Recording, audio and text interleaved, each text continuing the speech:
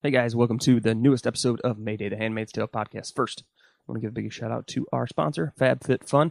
Now, you may have heard us talking about this. They are a seasonal subscription box. We are in the process of giving away a fall box, but their winter box is what is out now. Now, here's the thing to know. These boxes sell out. And if you've never gotten a subscription box before or never bought one for someone else, they're pretty cool. And this one is particularly awesome because they are a fashion, lifestyle, and beauty products box. And you get full-size items in these. A lot of these other boxes, they will have smaller items and there'll be samples, but these are full-size fashion, lifestyle, and beauty products. These boxes are valued with the individual items at over $200. You're going to get it for $49.99. And if you go to FabFitFun.com and use the coupon code MAYDAY, you can get $10 off your first box. So head over to FabFitFun.com and use the coupon code MAYDAY to get your $10 discount on your first box. Once again, the winter box is out. It will sell out because we have Christmas and other holidays coming up. So get yours while you can. FabFitFun.com, coupon code MAYDAY for $10 off your first box. Hey everyone, it's Justin. Welcome to the podcast. Very happy that you're joining us for Mayday. We're hopefully going to get our co-hosts back here in a little bit. It is a crazy time for everyone. So we'll be hearing from Tiana, Sarah, and Crystal hopefully very soon on the next episode, because on the next episode, we're going to be talking all about the contest, the costume contest, which is just wrapped up. We are no longer taking entries, but we are in the process of judging all of them, all the ones that we got. So thank you to everyone who entered the contest on social media and on our website. And thank you to our judges, Lizzie Hale from Hailstorm, Ever Carradine, and Stephen Kunkin from The Handmaid's Tale. And our sponsors, of course, the Beehive Atlanta, fanmail.com, Feminist Sticker Club, author Mary Wissinger, the Feminist Pencil Project, and our friends at Hulu. So we have a bunch of things to tell you about all of them, and we want to make sure that you support them, because most of these are, aside from Hulu, obviously, small, independent, female-owned and run businesses and organizations. So we love to support that and really hope that you help us help them. So check them out on our social media, or go out to the internet and look for them. Once again, Beehive Atlanta, fanmail.com, Feminist Sticker Club, author Mary Wissinger, and the Feminist Pencil Project. We really appreciate all their support, and I know they will appreciate yours. So once again, next week, next podcast, we will have the update on the costume contest, announcing all the winners. So follow us on social media at Handmade Podcast on Facebook, Instagram, and Twitter for all of that information. And of course, subscribe to the podcast just like you do. All right, let's roll right into, of course, first things first, Handmaid's Tale news and updates. Now, season 3 news. As of right now, as of my looking here right before we started recording, I have not seen any new official news dropping about the Handmaid's Tale season 3 that is filming currently in Canada. However, I will say that you may want to head over to social media if you're into spoilers, because apparently, as this show is shooting in Canada, they appear to be using a lot more public area shots this year and areas of multifamily, like apartment complexes, because we have a ton of photos from people who live in these areas or work in these buildings or live in these buildings that they've been using for the shoots, that have sent all kinds of things of the production, filming of the actual scenes, behind the scenes stuff, some really cool stuff. So I won't spoil it for you, but just know that there are potential spoilers in there. So if you head over to any social media, I'm sure you can find those types of things. Once again, Handmaid's Tale season 3 stuff is out there. People have been shooting photos and talking about them shooting at their apartment complexes or places where they work or out in public. So yeah, go ahead and check that out if you want to get a little bit spoiled for season 3. I know it's a long wait until April. So other Handmaid's Tale news. We are very excited for this. Madeline Brewer, who is our favorite, of course, the podcast MVP character, Janine from The Handmaid's Tale, she has a new film out. We've been talking about it for a little bit. It's called Cam, C-A-M, and it is finally making its debut. It's a Netflix original, so you can head over to Netflix only and find that it's only available on Netflix. And it's been garnering overwhelmingly positive reactions. It's billed as a supernatural thriller in which Madeline Brewer plays 3 characters, actually, but she plays a cam girl for a pornographic website that wakes up one day to realize that her feed has been hijacked by a doppelganger of herself. So again, she plays 3 characters in this. It's billed as a supernatural thriller, and again, it's been getting some fantastic reactions. So we're really excited to check it out. We have not been able to see it yet, but we will have our thoughts on it as soon as we can get that to you. So again, Cam is the name of the film. It is now up on Netflix. You can go check it out. So we're got a few more stories, but we're going to just cut right to this one. Some scary news out of California. Obviously, the wildfires that are burning in the northern and southern parts of the state have been victimizing a lot of people. As far as Handmaid's Tale news, which isn't quite relevant, but just wanted to give you an update. Apparently, Yvonne Strahovski and her family had to be evacuated. We've seen a number of, just because of the area where the fires are, seen a number of celebrities and a number of movie sets and TV show sets. I know the set of Westworld burned down, and obviously tons of people, over 300,000 people have been evacuated, and just a ton of devastation, and so many people victims of this. So we're going to have on our social media some ways that you can help the victims of the fires in California. So if you head over to our Facebook, Instagram, or Twitter feeds, we'll put that up today, and we'll keep that up there, and we'll keep reposting it just so everyone knows, because there is a lot of damage done to, and obviously a lot of people. 300,000 is a lot of people. That was kind of a staggering number, and obviously we want to send our thoughts out to all the people who listen to our podcast and everyone out in California who has been victimized by the fire. So stay safe, and hopefully everyone is getting the assistance that they need. And if you can assist, please do. And again, we'll have on our Facebook page and Instagram page and Twitter how you can help, because I think that's important. And we reach out and know how we can help instead of just talking about it. So let's get right into the meat of this podcast. What you are about to hear is my interview with Lzzy Hale, the lead singer of the band Halestorm. You've heard us talking about it because she was kind enough to help us judge, and is in the process of helping us judge, the group category of the costume competition. So thank you to Lzzy Hale for taking the time to do that, and we will have her final judgment next week, like we said, for the podcast and on social media. So Lzzy, if you've never heard an interview with her, and if this is your first time, you're in for a treat. She's a great person, a big heart, and a massive voice. How massive, you might ask? How massive is it, Justin? Well, here's a sample.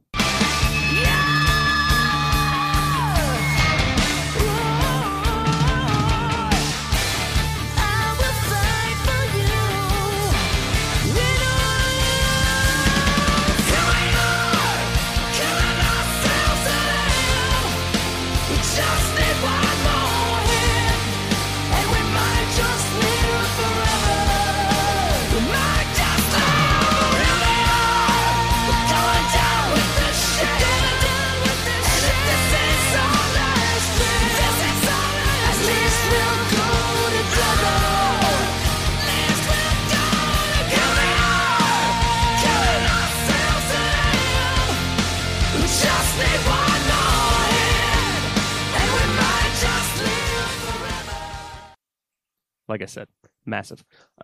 Lzzy is currently out with Halestorm. They're supporting their new album, Vicious. It is on tour right now, actually today, kicking it off the American League in Virginia. So if you like what you just heard, that was the song Killing Ourselves to Live from the new album, Vicious. So they will definitely be playing that one live if you go and check them out. For more information, you can go over to halestormrocks.com for information on tickets, on the album, and everything Halestorm. And if you head over to our Facebook page, we're going to create an event page for this interview. And we'll have videos and other information about the band and what you can do to go check them out and find some information about the album and everything Halestorm, and a little supplemental kind of show notes for this interview.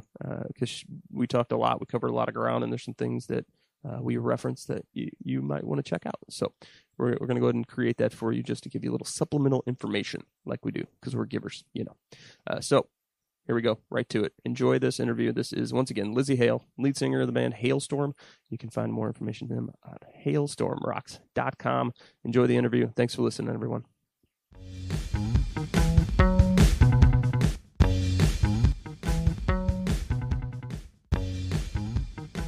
So Lzzy Hale, you are here helping us judge the group category of our Handmaid's Tale costume contest, because I figured if anyone knew what a good group looked like, it would be you.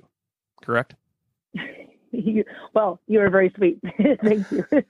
Well, Halestorm is a fantastic group, and you guys have been out touring. You just got done with Europe. You're kind of in between on a break right now, right? We are. It's kind of strange. My little brother kind of put it, I think, in the best way, where as when we're out on tour, it's kind of like going to outer space, So we're literally in, living 2 feet from each other, and time is very different out there. And we're in what we call now as the re-entry into real life, which is very confusing because, now all of a sudden it becomes impossible to try to pick what you want to have for dinner. And, there's a shower at your disposal. You don't have to go searching for a bathroom. It's right there, that kind of thing. And you have to do laundry. So it's a very confusing time right now. We're in purgatory.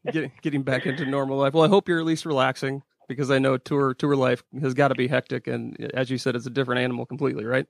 Oh, absolutely. You kind of live and die by the schedule, though, when you're out. And so I think that's the biggest part that I miss when we're kind of in between tours. Where's my schedule? So in all honesty, it's very helpful to talk to you, because it's something that is more normal to me than cooking dinner. So well, you're getting me out of that now. We're happy to help get you back out of your routine. All right. So first things first, before we get into some questions, we wanted to do some icebreakers just to give people a little idea beyond the music and the musician of who Lizzie Hale is.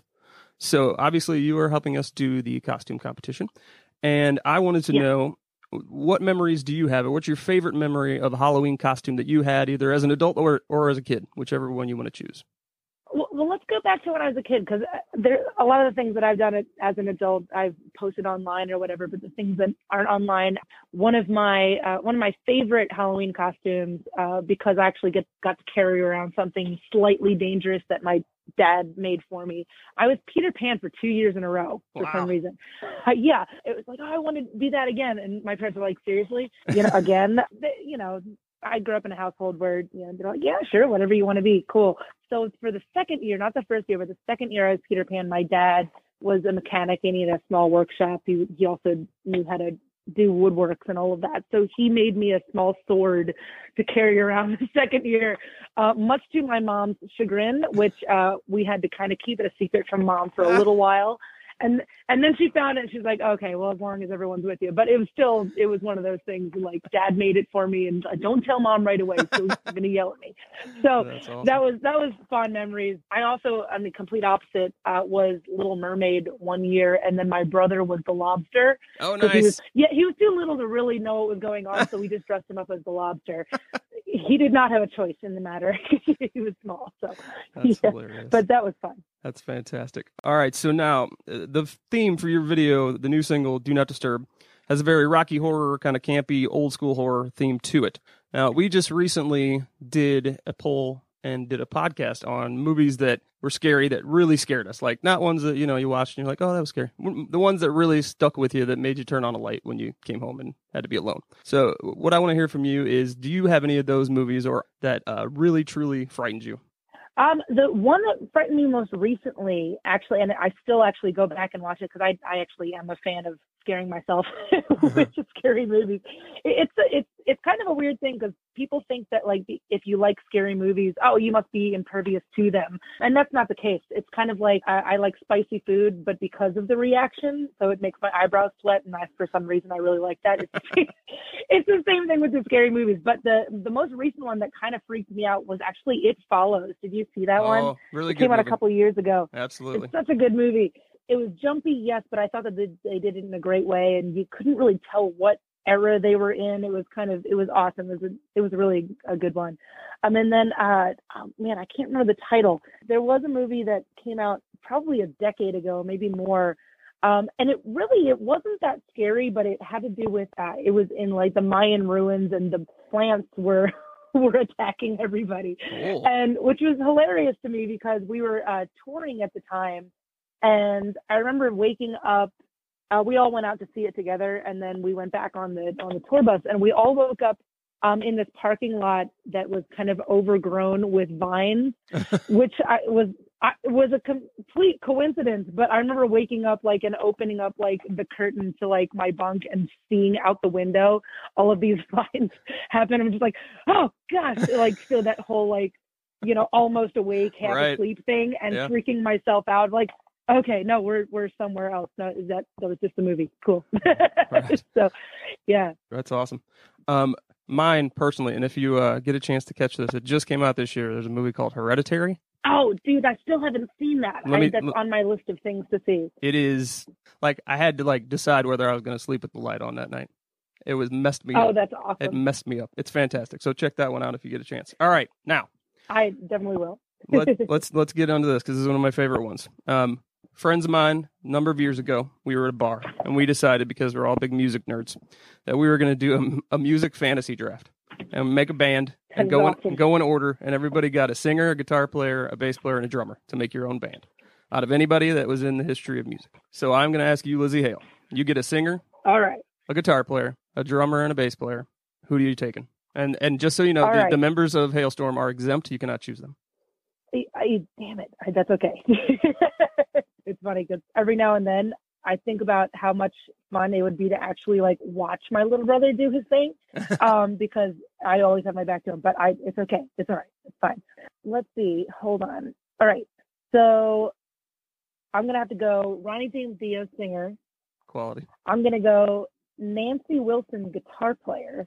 Good choice. I'm gonna go. Let's see. I am going to go Neil Peart, drummer, because I think that he's capable of doing anything. Yes. And I'm going to go Eric Brittingham, actually, as a bass player. Oh, and who's that? I've not heard of him. From Cinderella. From Cinderella. He's from Cinderella, yeah. That's awesome. Boom. Did I get everybody? I think I got it. Do we need another guitar player? If you would like a bonus guitar player, you may. We ended up expanding it because we're such big dorks. We were like, okay, we need keyboards, right? Who's going to play the keyboards? I was going to play keyboards. Let me see. Other guitar player. Let's go with Neil Young for a bonus guitar player. Oh, because he's kind of strange. Lizzie, did we just become best friends? I think we did. I think we did. I could hear it in your voice. I'm like, ooh, just because that'd be so eclectic and everybody from all these different walks of life. You know, it's kind of funny. We have a tendency to talk about this stuff late night on the bus, and Jeff Buckley comes up a lot too. Oh, that's my guy. That's my guy. I was really hoping he was going to come up in this interview because I was doing my research and I was watching. I forget you did some interview in New York. Your guitar player started talking about Jeff Buckley, and that was just given the music that you guys play. That was kind of one of the last names that I thought I was going to hear, but he's amazing. So I'll let you wax poetic about Jeff Buckley. Oh, absolutely.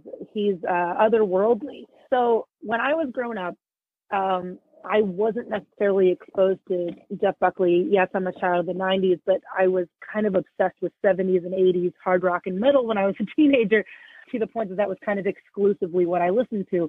When I met my guitar player, Joe, who's over 15 years ago, we literally did the old fashioned thing and we exchanged like mixtapes. You know, I would give him like Sabbath and Dio and Cinderella and Alice Cooper and all of these things. And then he would end up giving me Jeff Buckley and Smashing Pumpkins and Soundgarden and all of these things.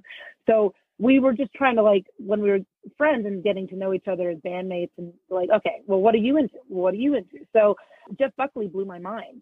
Jeff Buckley just pretty much, I probably would credit him as knocking me out of the 80s, because there's just so much to what he does that is literally, I don't think I've heard it yet. Anybody up to that level of just effortless, not just vocalist wise, but just as a guitar player, as an instrumentalist, as an arranger, a songwriter, you know, just having that incredible full package. I mean, it was just so much creativity for one person, and completely blew my mind. So if he's still somebody, I actually have an amazing painting in my house of Jeff Buckley.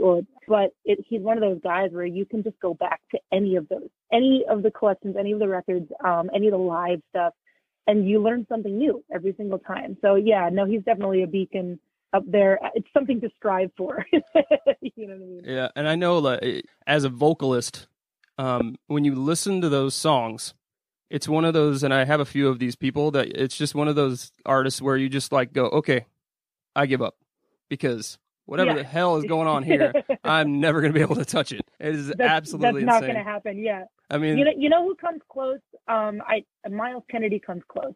And when I say comes close, that is the utmost absolute compliment, because the man is amazing. And I've been on tour with Miles Kennedy, and the way that he can do what he does every single night consistently, I don't know if many people really talk about that level of what we do as touring musicians. He's one of those guys that like, you watch him on stage and it's just effortless. And Again, I used to I used to swear at him all the time after he get off stage. I'm like, okay, tomorrow night, can you just hit one note out of tune, just one note that's just slightly flat. Right. Just do it for me. Undershoot the note. So I feel better about myself. So yeah, he's fantastic as well. And it's one of those things like with Jeff Buckley and guys like Miles Kennedy and yourself, honestly, but you cannot teach what comes out of the mouths of some of the singers and vocalists that you're talking about. I totally get what you're talking about. To get into the new album, Vicious, which is out wherever anybody can consume their music. There's so many options these days. Tell me what the response to the new album has been and how the run in Europe went. The response has been amazing, actually. Just to my pleasant surprise, it's been overwhelmingly positive, which is always kind of what you're going for. But, as you can write and work really hard on something and put it out in the world. And that doesn't necessarily, just because you are proud of it, doesn't necessarily mean that everyone's going to like it. In this case so far, just in the months that it's been released, it's been awesome. And actually, it's strange because it's I think one of the first records that I haven't necessarily had to explain anything to our fans about what the record means to me. They kind of already know. So we've reached this peak at just at the level that we're at, where it just kind of feels like we've leveled up a little bit, just with our fans and just in the way that we're perceived. And I think we're just kind of seeing, I guess, some of the results of the hard work that we maybe started years ago, you know what I mean? And are kind of just now seeing that happen in real time. So it's just kind of, it's been absolutely amazing just to see people grab onto these songs and the riffs and the way that we ended up presenting the record in just such an positive way. And they're kind of owning it as their own piece of music, which I think is just awesome to me. It's because that's kind of what it's meant to be. You write these things for you, and as an artist, there's so much truth in this record that is my truth. But it's just been amazing to just kind of hand that off to our fans and the public, and they're receiving it how they need to see it. So that's pretty special to me. Awesome. And so Europe went well, I assume. Europe did go well. It was sold out shows. It started in Russia and ended in Spain and everywhere in between. And I'll tell you something, 6 weeks is a long time to be overseas and on tour. Yeah. And it's mind blowing to see the reaction to not only this record, but these songs in a different culture every single night. Basically, you wake up in a different place. And I mean, in the love languages, in France and Italy, there's a lot of crying, like as in like positive crying, yeah. Which if that makes any sense. And then, the Germans are just crazy. And in the UK, they were crowd surfing to The Silence, one of our slow songs. Wow. Right. So it's just crazy. And then obviously, as you get further south, they're crazy in their own way and in a good way. And the common thread that I think that I saw with everybody that has come to these shows is that it's not just about entertainment at this point, and not just in the US, but just like just the climate everywhere. These people primally need to be there. It's not just about like, oh, cool, I have nothing better to do on a Friday night, I'm going to go see the show. You see it in their faces. This is like what they've been waiting for, for months, and they saved up, and maybe that, what they spent on the ticket was supposed to go for rent, but they don't care. And I think that's amazing. You just see it in everybody's face. And I always tell people, if they're looking for a crazy and empowered and good-looking rock chick, come out to see one of our shows, because you're not going to get these kind of numbers. It's like 60-40, like crazy rock chick, female to male at these shows, and you're not going to get those kind of numbers in the clubs or the bars. So no, you are not. Now I know some of that has to do with the unique billing of this tour, correct? In that you are out with two other female-fronted bands in This Moment and New Year's Day. Talk a little bit about how that came together. Oh, absolutely. So Maria and I have been friends for years, and Ash and I as well. We're both very hardworking ladies, and we've been kind of building our own empires for years. And we would always say it every time we see each other at the festivals or wherever. It's like, okay, we got to do a tour together. We have to do this. We have to do this.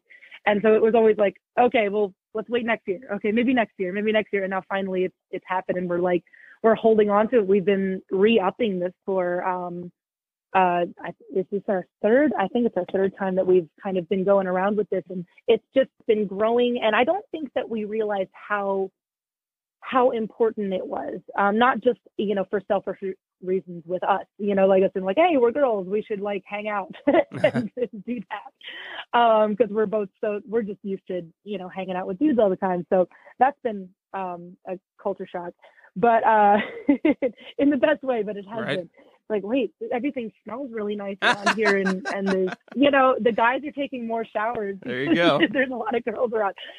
But no, I didn't realize how important it was for just the female concert goer in general. Like I said before, you can just kind of see it on their faces, how like this is their show, and this is their spot, and this is their place to be whatever the hell they want, and it just didn't need to be a part of that, because we promote positivity and equality and all of that, and empowerment. That is what we do. But it's amazing to kind of just we're just a part of the show.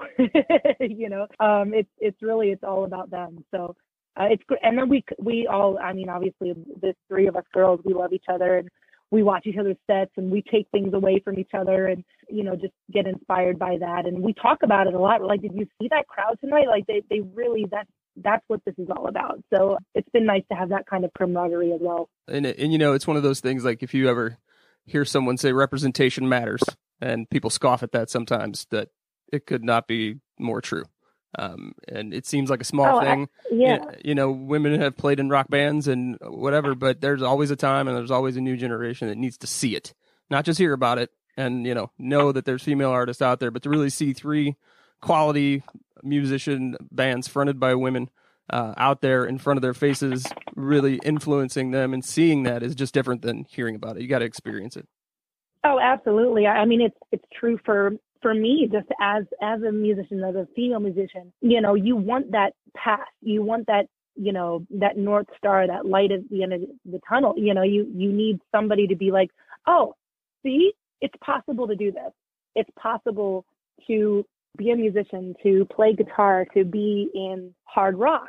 Yes, you get told it's possible, you know what I mean? But I completely agree with you, is that to be that kind of, I don't know, that example, and also in a lot of ways that cartoon character, right. that image that you uphold, it's so special to girls that just they need that, and I need that too, I seek it out, and when I was a kid it was especially true, and that was part of the reason why I was in love with the 70s and 80s, because I kind of had to reach back to my parents' generation and be like, all right, if Joan Jett can do it, and they never said die, same thing with Heart and Pat Benatar and all of that, like, then obviously, see, it can be done. You carry that through regardless of who says what. Yeah, no, I completely agree. All right. So in listening to this record, I know I've read a lot of articles about your difficulty in making the record initially, basically scrapped an album's worth of material because you didn't feel like you were in it at all. When I listen to this record, having listened to everything else you've done, there's definitely an honesty there and an authenticity and a freedom that I can tell is there that I don't know that was there on all the previous records. The standout tracks for me on this album, listening to it, were Uncomfortable, Do Not Disturb, and The Silence. But I think the pinnacle for me is Killing Ourselves to Live. That's the one where it started playing and it hit the chorus and all the hairs on my arm stood up and I was like, whoa, that is huge. So first of all, what you're doing with your voice in that song is ridiculous. And I think somebody needs to tell you that. Thank you. Because you could tell that you are pushing everything you have to its limit and it sounds amazing. And I was just listening to it going, oh my God, she's got to do that live a lot. It's true. I appreciate that. Thank you. You're welcome. Second of all, the guitar solo is amazing. And I know Joe is a guy from the 90s, and I think it makes sense, the influences that you talked about, because I definitely got a very Soundgarden, Kim Thayil vibe from that. Oh, nice. That, and I'm sure he'll appreciate that, but that's definitely the vibe I got, is old school kind of Bad Motorfinger Soundgarden from that song, for sure, in that guitar part. And then, as a good friend of mine once said, Donnie Fandango from 105.7 The Point, he said once that song is so good it has a hook you could drive a truck through. And that is absolutely true of this song. And the last thing I thought was, this has to be outstanding live in concert. And that this, to me, has to be one of those songs that's so big and so huge when you play it that the crowd just has to go insane. So tell me a little bit about this song and what you can tell us about making it and what the reaction has been playing this in concert, because it just seems like one of those that just will blow the roof off. Oh, wow. Well, thank you, first of all. And with that particular song, Killing Ourselves to Live, it's amazing that you brought that up, because in Europe, nearly every publication that I talked to, and also, I mean, we saw it live, that's become kind of a standout track, you know, that was unexpected for us, you know, because we just kind of did it because we wanted to be fast and loud and sing high and and have fun, you know, and, you know, but nobody, like, as far as, you know, label or management or anybody outside, nobody was like, hey, that's a standout track, that's a hit. Everyone's like, oh no, that's fun. You know what I mean? So they're like, cool, let's just put it on. Really, that is like the long and short of it. And, but we always thought it was pretty special. And when we play it live, it's just crazy and the crowd goes nuts. And I just really appreciate that. And because it's curious to me, as people are getting to know the record, you know, what are the ones that stick, you know, with people, and what are the ones that, like you said, make the hair stand up, you know, those. So I'm always interested in that, because, you know, when you're in it, it's like, seems like controlled chaos, you know what I mean? Yep. But then, like, when you like look back, you're like, no, actually that was a really important track. I'm glad we put that on. You know what I mean? Yeah, absolutely. So, well, yeah, no, it was the one that I was like, wow, this, especially because I can just imagine it in concert, and the bigness of that sound is just going to be incredible. I'm really excited to see it, because I know you guys are coming to our hometown in St. Louis, so I might find a way to get there. I think it's one of my favorites to play out at the moment. So that's awesome. So I am a father with my wife and I raising a 15-year-old daughter. And so once again, I do appreciate you being a positive representation out there in the world, just showing people that they can own their, especially owning their femininity and being the kind of women that you want to be and the kind that you represent. So talk to me. I love reading some stuff about you where hearing about your family and your parents and your dad actually being part of the band at some point in the yeah. you know, incarnations of Halestorm. And just as you said before, you were raised in this environment where there are really no limits, and you were not told that you couldn't do anything just because you were a girl and all these kinds of things. And that's how we have tried to raise our daughter. And I think that's really important. That's awesome. But not every person has that. So talk about that, being raised in that environment, and the impact that your parents and your father had on the band and your upbringing, and, you know, what you try and take from that out into the world. Well, first of all, thank you. It's awesome to actually to be that, you know, on this other side, because when you grow up, so like in the beginning, you know, I was doing my song thing, and little brother was playing with me, and, you know, I figured out, because my brother has always been very good at drums, I figured out, like, okay, well, if he just kind of plays and I can write my songs around that, we have a band. It's awesome. So we literally named the band Halestorm 21 years ago and haven't stopped since. But yeah, like, I grew up in a household where literally, you know, if I wanted to be a mechanic or a doctor or a rock star or a rodeo clown, my parents were like, absolutely, what do you need from us? What do we got to do? You know, and much to, I mean, we weren't well off as a family, you know, we were, you know, kind of lower middle class, and they didn't necessarily, you know, they didn't really have the means to do much for us, but anything that they could, they did. You know, you kind of take that with you. And that, not to me, like, I wasn't necessarily taught about the glass ceiling either. I mean, you kind of know that, like, you get inklings of it, but, you know, with everything, especially the way that my parents were, like, my dad was a huge advocate for just being different. You know, he was one of those guys. And I remember going to this sleepover. We moved into a 20-acre farm, and there was this, like, this kind of neighbors kind of around us, but we were kind of set back, and some of the girls in the neighborhood invited me to a sleepover. I was like 11, and before the band started everything. So they asked me, they're like, okay, so, you know, you come to our house and bring some of your favorite CDs, because we're all going to play everybody's CDs.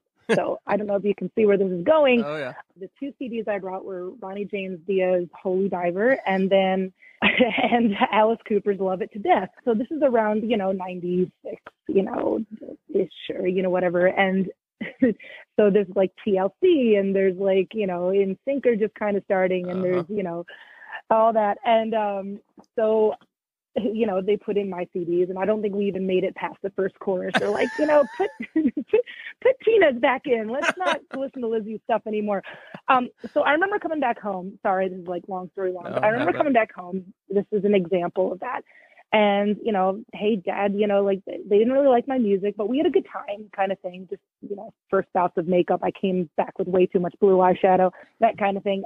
But he's like, well, that's good. I'm like, really? And he's like, yeah, it's good that you like different things, because you're not liking any of that other music because everybody else likes it. You like your music because you like it, and so that's a good thing. So you carry that into kind of middle school, where it's like you do the thing with the, okay, if everyone's wearing, a shirt with one sleeve off, I'm going to keep my two sleeves on, that kind of thing. So like I grew up in a household like that.